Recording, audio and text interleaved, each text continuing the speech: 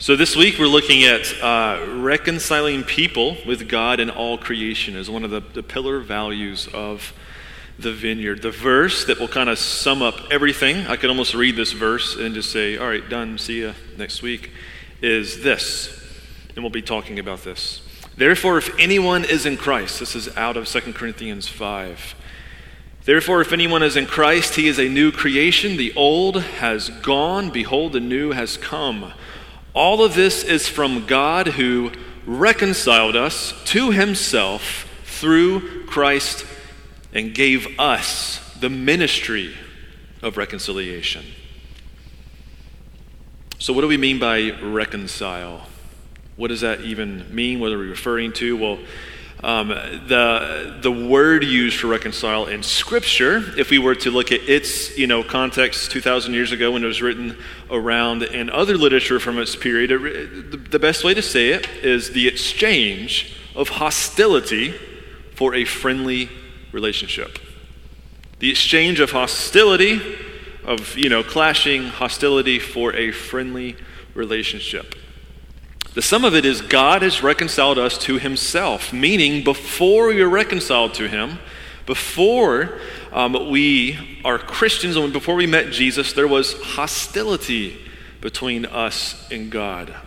There was hostility. There was not a friendliness because sin was present. There was a breach in relationship from the very beginning before we knew Jesus. Now, I don't know if many of you have experienced a breach of a relationship before. Whether family, whether someone who very close to you whom should have been a trusted companion and turned out not to be. Many of you are kind of nodding your heads. It's one of the most painful things, I believe, on this earth that we can go through is when that one person or that group of people, or whoever it may be, that you didn't just think you could trust him, you kind of lived your life in such a way that depended on their trust. And when that gets betrayed, that's pain. That's a wound that's very difficult to actually recover because it starts affecting your trust of others around you. It's one of the most painful things we can go through in our human experience. But we can talk about the breach of relationships and the need for reconciliation. We can blame it all on sin. We can blame it all, honestly, on the devil's work, which is here to steal and to kill and to destroy. And he wants to destroy relationships on this earth, especially between us and God, but also by, branching out of that between us and others. And so I wanted to define, what do we mean by sin? If sin is to blame, how do we define sin? It really, one theologian describes it like this, which I think is simple, and it really gets to the heart of how the Bible talks about sin. Sin is the act that creates a broken relationship between God and humanity. Simple as that. Sin is the act that creates a broken relationship between God and humanity. And when that relationship is broken, it's broken as it goes out here in this world between us. Cornelius Plantinga, another Christian author, he defined it like this. He said, sin is culpable shalom breaking. Shalom meaning peace, wholeness, the biblical vision of everything made right. He says sin is shalom breaking. Shalom is God's design for creation and redemption. Sin is blamable human vandalism of these great realities and therefore an affront to their architect and builder. It's a really good, colorful definition of sin. So sin is it's way more than just personal failure, personal moral failure. I grew up in the tradition that really talked about sin as like what I did wrong and what I did bad, and I should stop doing the bad stuff and stop being a sinner.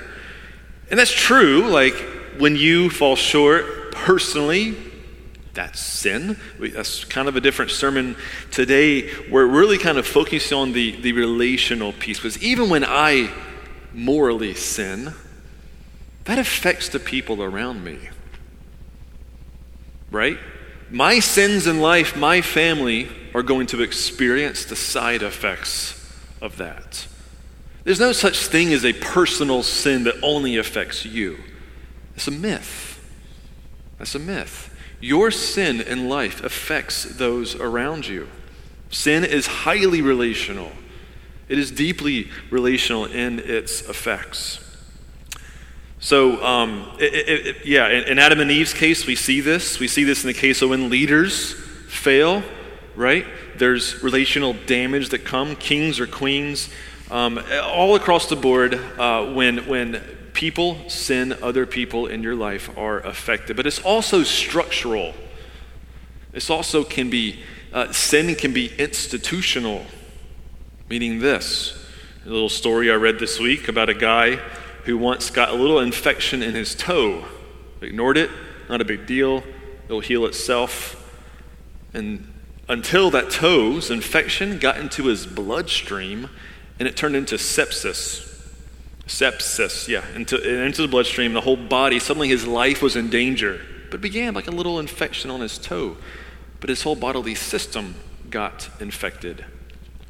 And this can happen too in institutions when people sins like this. It can impact an institution, and then sin becomes systemic within that institution. It can be buried into the very inside of that institution. Because when people are involved, people are broken in that institution. They're hurt, they're harmed, and they're sinned against over time. And the need for reconciliation in those contexts becomes very complex. It can become like a generational work to work on, because it's not so much a person that you can say that person's to blame, it's a system that's to blame. And how do you bring healing to that? And so we see that reconciliation becomes a complex topic as we dive into this in Scripture. It's a really, really big deal. Everything from friendships to marriages to entire ethnic groups relating to each other. Government to its people. Reconciliation involves all these conversations, but at its core, it's a sin problem. And we just read that it is the mission of God in this world. Like, we just read a verse that said, God right now, his work in this world is reconciling the world through Christ back to himself. So the work that we're talking about is God's work, and we're going to talk about his commitment that he committed to us. He committed his work to us. And we'll talk about that at the end of our time today. So there's 4 things we're going to look at today of reconciliation. Number 1, this is a roadmap for today. Judy tells me that I need to give roadmaps like this more often, so I do what Judy says. Thank you, Judy. I don't know if she's here or not. Reconciliation to God, reconciliation to self, reconciliation to one another, and then our participation in God's ministry of reconciliation in Christ. I forgot how I phrased it up there, whatever I said. Read that. Okay, so let's dive into this. The first point here, it begins, what does reconciliation begin? Well, it first begins with reconciliation to God. And closely related to this is reconciliation to self. Let me break this down. These are 2 kind of, together points here. This text we're looking at comes out of 2 Corinthians 5, verse 11 through 21. It will be on the screen behind us. If you want to follow along in the Red Pew Bible, it is on page 1144, beginning in verse 11. So this is the word of the Lord. Since then we know what it is to fear the Lord. We try to persuade men. What we are is plain to God, and I hope it is also plain to your conscience. This is the Apostle Paul writing to the church in Corinth. We are not trying to commend ourselves to you again, but are giving you an opportunity to take pride in us, so that you can answer those who take pride in what is seen rather than what is in the heart. You can take pride in what is seen rather than in what is in the heart.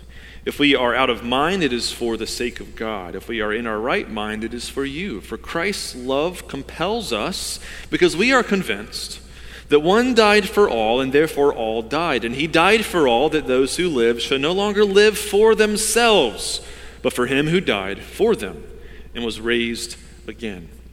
So first, to reiterate this over and over again, it is Jesus Christ who paid for sin in his death. And what drove him to such a sacrifice was love. Love for whom? Love for his Lord, his Father, and love for us. Isaiah 59 is very clear.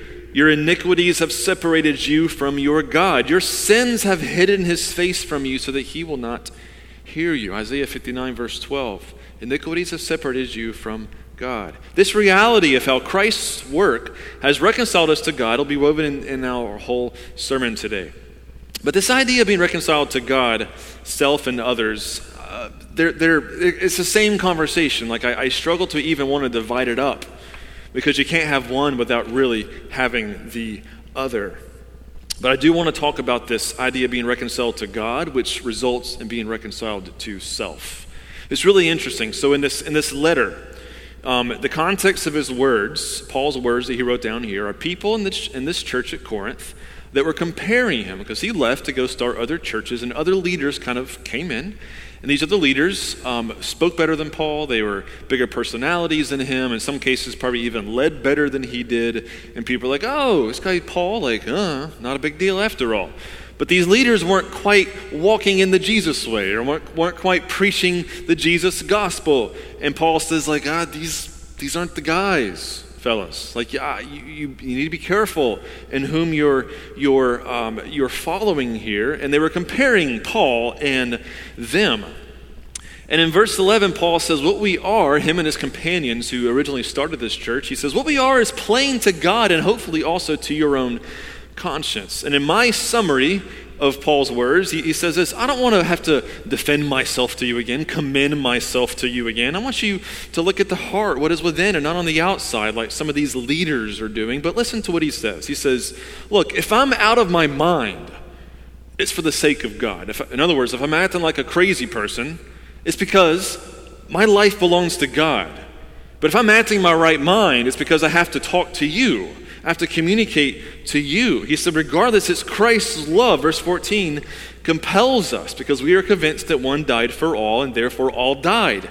And he died for all, that those who live should no longer live for themselves, but for him who died for them and was raised. There's some background noise going on in Paul's words. Paul is at peace with himself, and it's evidenced in these scriptures. What do I mean by that? He says that, if I'm going crazy, it's because I know that I fully belong to God. But I know that, you're not ready for that kind of devotion to him yet. So I have to kind of, speak to you a little more sensibly to disciple you and to walk you in there. It's getting darker, right? It's getting more ambiance in here. He says, I have to do those two things. But if you look at that, what is it saying? Paul is very comfortable with who he is. He's saying, I don't exactly care over your thoughts about Paul. I don't care your critique of me. He says, it's the love of Christ that compels anything that I do. It is Christ that compels me. So what you think that I am or how I act in front of you, it's love for Christ that compels me, not the love or who you want me to be or who you wish that I was that compels me. That doesn't drive me. So what does that mean? It means that when you're reconciled to God, there's a reconciliation to self that happens that says, I'm actually comfortable in my own skin now because I know who I am. I know the one who died for me. I know he loves me. I know what he went through. The author of life himself died to rescue me and reconcile me back to my God, my Father. Therefore, I am in his image. I am his child. I am his daughter. I am his son. I don't care what you think about me. He's reconciled to himself. This is something that our culture today is desperately on the hunt for, right? As I get older, right, I'm able to identify these things in my own life more because for Christians, there's an already aspect of being reconciled to God, and then there's the project, the reality of him continually reconciling us to him, right? And so in that process, I've learned in my own life, right? If for example, the parts that I'm not reconciled to myself yet is when I find arrogance in my heart, where I want to maybe make something about me inside of a room, or I want people to perceive me as this XYZ certain guy so that people might like me more. I'm a people pleaser. I love people liking me. And that can drive me to want to live for the approval of others. And many of you, I know, fall into that same category. right? And so what drives your life then? You're still believing at some core, if that's you this morning, that you need some further definition of who you are, and that's the approval of others, not the love that Christ has for you. And so you're living for that instead of Christ. You're not at peace yet within. You haven't really embraced you're still on the hunt to fully experience the fullness of Christ's work in your life if you still fall into living for the approval of others, which we know will never be enough in our life. Because those people aren't God, right? You have God's approval. It is an eternal approval that cannot be revoked, right? You belong to Him. That's that first reconciliation that happens. We're reconciled to God. We need to experience reconciliation to our own self. And this continues on. There'll be so much more I could say about that. That we need to be reconciled to others. Listen to this in verse 16 as he continues on. So from now on, we regard no one from a worldly point of view. Though we once regarded Christ in this way, we no longer do so. Being reconciled to God means that your understanding of other human beings now has fundamentally changed. Paul even says, before Christ, I had a very worldly view of him. You know, as some criminal who started up a rabble and started this this movement that we just needed to shut down before he realized, oh, he is the Son of God. He did rise from the dead. Okay, now I know that he is Lord. So Paul says, we don't regard anyone from a worldly point of view. That's what they were doing from these other leaders, a worldly point of view. Their charisma, their big personalities, their ability to speak and so forth. Paul says, we don't play that game, guys. We don't play that game. What is a worldly point of view? This has to do with the ministry of reconciliation, as we'll see. Worldly for Paul really refers to the world's, literally, way and systems of thinking, of values apart from Christ, apart from his redemption, apart from the work of the Spirit in our lives. So what is this worldly point of view? So I want to walk through a couple of things and lay a foundation and start. I want you to think of like overlapping circles when it comes to this conversation, because many circles begin overlapping when it comes to the others in our life. But the first circle here when it comes to our relationship with others it really comes from Acts 17, verse 26. And there's other scriptures we could use as well. But listen to this. It says, from one man he made every nation of man, that they should inhabit the whole earth. That's where it started, okay? I know it's a kind of a saying like, we're all human beings. But like seriously though, we really are. When we think of others, we realize we all have a common ancestor and we all have a common God, a common author whose fingerprints, in a general sense, right, in terms of us as any human being in the image of God, we all carry the fingerprints and thumbprints of God on our life. All of us, male, female, the man and the woman at the very beginning, right? The female is even drawn from Adam's side, showing the unity and harmony even between the genders before sin. It is true that all humanity came from Adam and came from Eve. But as we sinned and broke relationship between God, Adam and Eve themselves experienced relational brokenness between each other. I mean, if you know the story, right? When God approached Adam after they ate the fruit, what was the first thing he said? Did he say, you're right, I'm guilty. Look what I did. No, he said, that woman that you gave me, Lord, like that's on you, God. You gave me her. She did it. Okay, boom. Try that in any kind of, relationship, marriage context. Does that go well for the relationship? I don't think so, okay?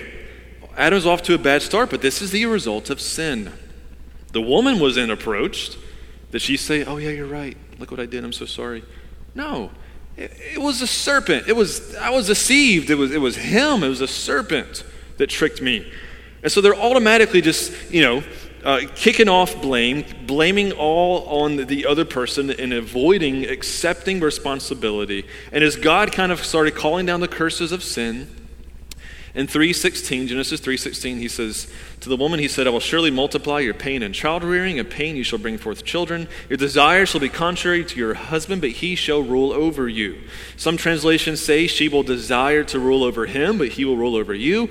Others say that she'll want to please her husband, but he will lord it over her. There's a lot of tricky nuances here to try to get into English, but what's really at its core communicating is they're both going to start doing this. That's what, at its core, what it means. They're going to find now friction and relational challenges in their relationship because of sin. They're going to get on each other's nerves, at minimum, but what's really being spoken of is they're going to realize they're going to have two different agendas often. And both agendas are going to start clashing, and they're going to experience relational disharmony. Now, that's in a context of a, kind of a marriage relationship, but that's also speaking of much larger in humanity as a whole, because what did Adam and Eve's children do? Did they get along great? No. What happened with Cain and Abel? It didn't go very well in their relationship either, right? This harmony disrupted, sin disrupted all of these relationships. For all of history, sin has broken relationship between one another. So I want to talk about some barriers in modern times. Really, it's been throughout all of history, but let's talk about some of these barriers, worldly ways of thinking of others that are present in our modern context. Yes, some of these are hot button topics, but they're hot because they're real, and we need to talk about them because they are barriers. Number one is really, we can just say communication and languages. Languages are actually a curse from God. Read Genesis 11, see how that went down. Humans now are separated by languages. There's been lots of even movies and things made to kind of show just the strong barrier of two different languages and people unable to even work together and communicate. It's crazy how much language can be a barrier between people, but that's birthed out of sin. Race. Did you know that race itself is a social construct? And hear me out, this is a barrier here. It's something over time created by whoever was in charge to identify other groups of people who may have had different characteristics of them, whether skin color, bodily features, etc., that were perceived to be inferior to them. Race is not something biological. Latinos do not have different genes than white people or black people, right? Race has been used throughout history to just categorize people, often by those who are in charge and have the most power. And so then they say, let's find a label to call this group of people over here so we can exercise control over them. Our racial labels in America, if you actually read this about Brazil, who we think of as white or black or et cetera in America, is not white or black or et cetera in Brazil.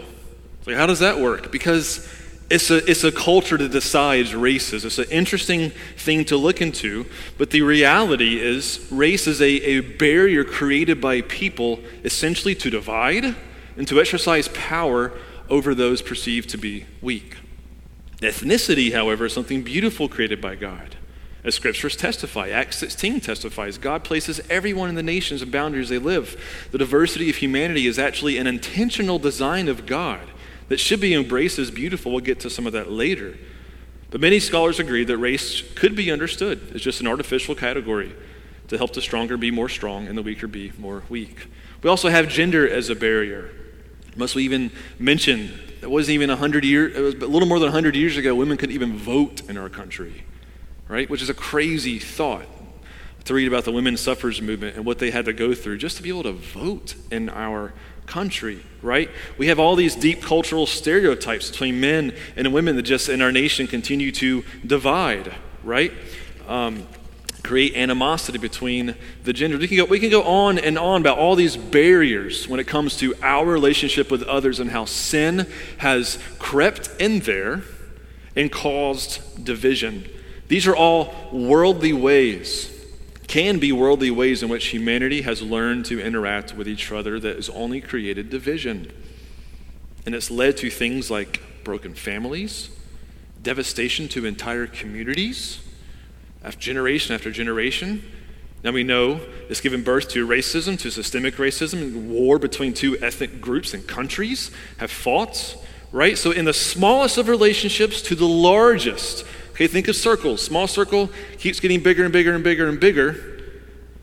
We know that reconciliation affects all the sins, affects all those things, and in all those areas, reconciliation is needed. Now, I truly, firmly believe only in Christ can these worldly ways in which we regard one another be made whole. I'm here to say that this whole, as the world gets smaller, right, as information travels and airplanes can zoom around the world so much faster and cheaper and globalization is taking place, right, we see this happening. I'm not sure it's going to work out because of sin, right? I'm not sure if America and this multi-ethnic project is going to actually work out because of sin. But in Christ, there is a multi-ethnic project that has been a raging success. John got a glimpse of it, right? The veil was kind of pulled back and he got a glimpse of it in heaven. Revelation chapter 7. Look at these verses. After this I looked, and behold, a great multitude that no one could number, from every nation, from all tribes and peoples and languages, standing before the throne and before the Lamb, clothed in white robes with palm branches in their hands, crying out with a loud voice, "Salvation belongs to our God who sits on the throne and to the Lamb." It works in heaven because sin is gone and Christ is Lord, and all of his image bearers are now gathered before him. They're not blended into a monoethnic pot, right? They're all still visibly, as John saw them, oh, this is like people from all around the world, from all the different nations and countries and continents. And they're together. And it's Christ who reconciled them and now has brought them together. I don't know how the answer. That's why I don't want to do with politics. Right? I don't know the answer. Like, how does a nation solve these relational problems? I don't know. Because apart from Christ, I don't know how you do it. We need to deal with our sin to do this. And only in Christ is sin dealt with. But the question is, have you participated in any of these things yourself? In your own life? Have you contributed to attitudes or patterns towards other ethnicities, toward the other gender, towards other people, groups, and etc., that maybe stereotype or pit them as up against you, like the us and them mentality? Like, have you participated in these things? And I want you to be honest about that and just ask yourself that question. Whether side comments made in quiet, alone, or with other people, when certain other people aren't around, like just in small, have you participated in these things? Because this stuff comes from sin, friends. It's not a joke. It's not to be taken lightly. And in our country, some of these conversations have just been normalized for centuries. And it's time to unnormalize them, call them sin, where they need to be called sin, repent of those things, and as a church, be the light of the gospel in a place where our nation has continually failed in this area. You guys tracking with me this morning? You guys here this morning? Okay. And lastly, doing the work of reconciliation. This is when stuff gets real, all right? Verse 17. Therefore, if anyone is in Christ, he is a new creation. The old has gone, the new has come. All of this is from God who reconciled us to himself through Christ and gave us the ministry of reconciliation. That God was reconciling the world to himself in Christ, not counting men's sins against them. And he has committed to us the message of reconciliation. We are therefore Christ's ambassadors, as though God were making his appeal through us. I take it back. We are all in politics, the politics of Christ's kingdom, and you have a role which is an ambassador, a representative of his kingdom to this world. We're wrapped up in his politics, right? The best kind. So here's where things get real. This ministry of reconciliation, it belongs to God. That's the first thing to note here. It's not yours, it belongs to God. It was initiated by God, and we receive it in faith. It is the work of Christ. It is not the power that we have in our own strength. It is his power through his Spirit that he can bring about through his people and his church. Reconciliation is the agenda of God in this world to bring people back to himself from all walks of life on every continent. Human beings are his people as image bearers, and he has opened up the possibility for the removal of sins, the forgiveness of sins. So, this has been committed to us. And I want to talk about those kind of circles as we're on the back end of our sermon today. It begins with being reconciled to self, right? Consider this. This is a ministry of reconciliation. And one person cannot say, I've been made right with Christ. I'm loved, forgiven, and accepted in him. No matter what I do or fail to do, who I am before God doesn't change. I am his, he is mine, yes. And in your life and actions, you're still living for the approval of others. Those two things shouldn't be, right? Engage in the ministry of reconciliation, and it begins inside of you. See how this works? Others in life. Remember how I said that being reconciled to God, self, and others is really the same conversation. That it shouldn't really be a reality that no one can say, I am reconciled to God by the blood of Christ, by the forgiveness offered to me. And in another breath say, I refuse to talk to that person because of what they did to me. It's not how it works. Engage in the ministry of reconciliation and seek to be reconciled to that person who offended you, right? Even if they don't cast any mutual forgiveness to you, seek to be, at least in your heart, made right before that person, knowing, I need to learn to forgive that person. These are overlapping circles because we all still participate in the broader, systemic, and more cultural and generational needs of reconciliation and in the city of Wilmington itself. If this ministry is spreading the good news of Jesus, this ministry of reconciliation is committed to our church, as it is all churches, to Emmanuel Church. I asked the question, what does it mean for our church as a church family to engage in the ministry of reconciliation? What does that look like? Well, we're in Wilmington, Delaware, and my first thought was, what is the story of Wilmington? What's the story of the city that we are in? We have been in for 150 years as a church. What is the story of Wilmington? Because we all know the city is in great need of the ministry of reconciliation, in great need of the ministry that belongs to God through his church to experience the ministry of reconciliation. A lot of the story of Wilmington has to do with white and black and ethnic groups clashing. In about a 20-year period, the city drastically changed. I'm going to talk about that and how it still affected modern times. This sort of clashing in people groups is nothing new. Just to say, if you read the book of Romans, start backwards in the last 4 or 5 chapters in the book of Romans, you'll see the whole book is about two ethnic groups, Christians, doing this. That's why Paul wrote the book. Okay, these kind of struggles are nothing new. They are in Scripture commonly and often. But because of our geography as a church, we need to just briefly, let me just share the history of Wilmington, okay? In 1950, 110,000 people lived in the city of Wilmington. By 1970, 80,000. Almost 1 out of 4 people left city limits within a 20-year period. What in the world happened? If you see that on paper, you would say, what happened? What is this flight of population from the city of Wilmington that even today we're only down to 70,000, we still haven't recovered? What is this? What's going on? Well, to be brief, you have many things. In 54, it really started with the desegregation of schools. You had the interstate plow right through the city, which opened up access to suburbia, shut down small businesses. You had GI bills that helped white veterans, but not black veterans. And so this housing that could be afforded and subsidized by the government started helping the white population, but left the black population a little behind.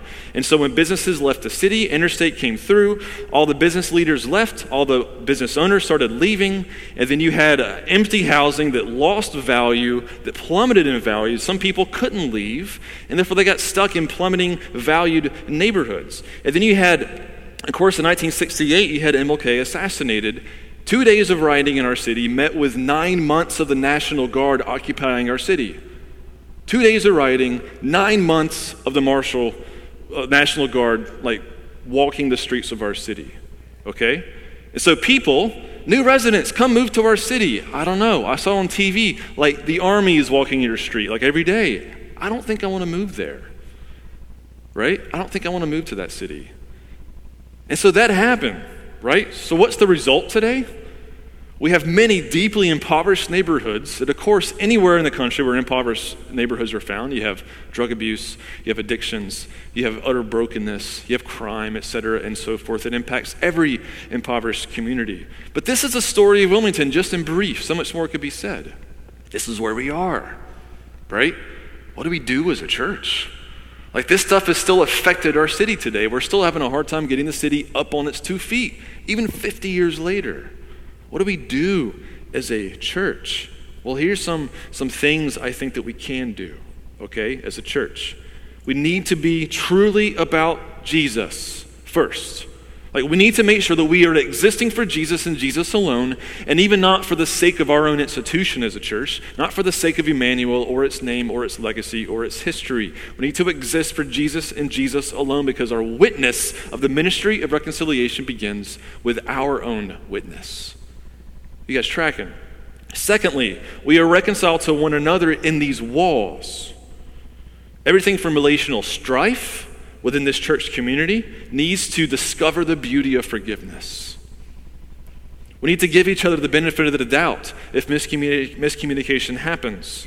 We need to have leaders across all spectrums, from elders to ministry leaders, who don't lord any office of their leadership over others. Transparency across the board, relational between leaders in the church, not distant, and even with one another. Don't be relationally distant from your church family. We need to exist in a genuine family, a genuine community of Christ here, even outside of Sunday mornings. All these things need to describe it. So when people come and they say, "What is this church? Who are we about?" They discover these things. Because this is a healing balm. This is the witness of the ministry of reconciliation between our own church family. And we move out to the larger circles, that we are a church that can truly be a home for all and any and all ethnicities represented in Wilmington around our community that surrounds us. That anyone who meets Jesus receives the salvation and can be a brother and sister here at the table with us. This is the very thing that's checkered Wilmington's past. And I believe that we can shine the light of reconciliation here in our own church family for the city to see. Jesus said, "On earth as it is in heaven." We want that to be true here at our church. I've talked about this before, right? How do we become a reconciling church, right? How do we do the ministry of reconciliation? It's practical things. We need to resist a monoculture here at the church. We need to resist a monoculture here, be open to other cultural expressions of the worship of Jesus. If the Lord raises up leaders here that represent the different ethnic groups that surround our church, we pray, Lord, raise leaders up that we can help us engage the people that He has given us the privilege to share the gospel with around our building. Lord, raise up leaders from all of these groups to be able to be represented here at our church. We also need to consider, just to reemphasize just how here, are we relating to one another? Are various ethnic groups here within our own community truly living life together? Are we sharing meals together? Are we really doing the real life-to-life kind of living together? Because I believe we will naturally fall into the conditioning if we're not careful, because this is so common. If we don't intentionally pursue and breach over those differences we have, even within our own church family, that we'll just be conditioned to say us versus them all over again.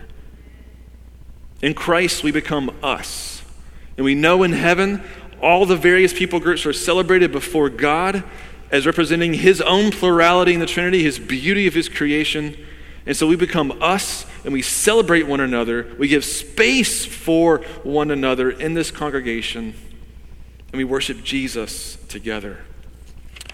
Man, I'm preaching a long sermon today, aren't I? So I'm gonna share one story, then we're gonna close. Is that okay? I'm almost gonna close. So there is a church that did this. All right. That really knew the story of their own context and said, we have the ministry of reconciliation. What do we do? What do we do? Check this out. The first time in the town of, German, Tübingen, Germany, the first time this city in Germany, Tübingen, expelled all of its Jewish residents was in 1477. Okay? It soon became a place where anti-Jewish doctrines thrived, especially, of course, during World War II. Today, however, this is a couple years ago, the Jerusalem Post reports that not only has a tiny Jewish community returned to this town, that's brave of them, right? But there also exists the Tübingen Offensive Stad Mission Church. This church has about 250 members, and each of its members possessed a heartfelt love for the Jewish people. The church meets in a large tent on top of the same railroad tracks that once deported Jews from the city to concentration camps in Germany or Poland. They chose that place to meet. The mission of the church is to confess and repent of the sins of their forefathers and to engage in the ministry of reconciliation to their Jewish neighbors. 2007, this church organized a March of Life to coincide with Holocaust Remembrance Day. Their march, which covered roughly 350 kilometers, followed the same route many Jews walked to their death in 1945, just before World War II ended. They had a special meeting the night before. 4 members stood before the assembly and told stories of their own family's participation in the Nazi regime. One woman who now sings in the church worship group had recently discovered that her grandfather was an SS guard who beat Jews and other prisoners. She and 3 others then followed the example of Jesus by humbly washing the feet of several Jewish guests, some who were Holocaust survivors. The Jewish guests symbolized their forgiveness by washing the feet of their German hosts. Rose Price, a survivor of 6 concentration camps, embraced and comforted several Germans who broke into tears. One leader, Stefan Ahrens, said that the march had achieved the goal of confronting the memories of the past and talking about them and breaking the veil of silence. A man from Syria witnessed the event and observed longingly that if Germans and Jews could be reconciled, the same model might also work between Arabs and Jews. See how that works? They understood where they were, their context. They said, how can we shine the light of Christ where we are? And they tried. They did something, right? They brought the ministry of reconciliation to their context. All this can be summed up in closing words. How do we do all this? Well, it begins with Paul imploring us. I'm going to call the worship team up at this time. Call Jeff Powell Jr. up as well. Paul ends this section saying, we implore you on Christ's behalf, be reconciled to God. We implore you on Christ's behalf, be reconciled to God. God made him, Jesus. He made him who had no sin to be sin in order for us, so that in him we might become the righteousness of God. The call is the same. All this begins with a question. Are you right with God? Are you reconciled to God this morning?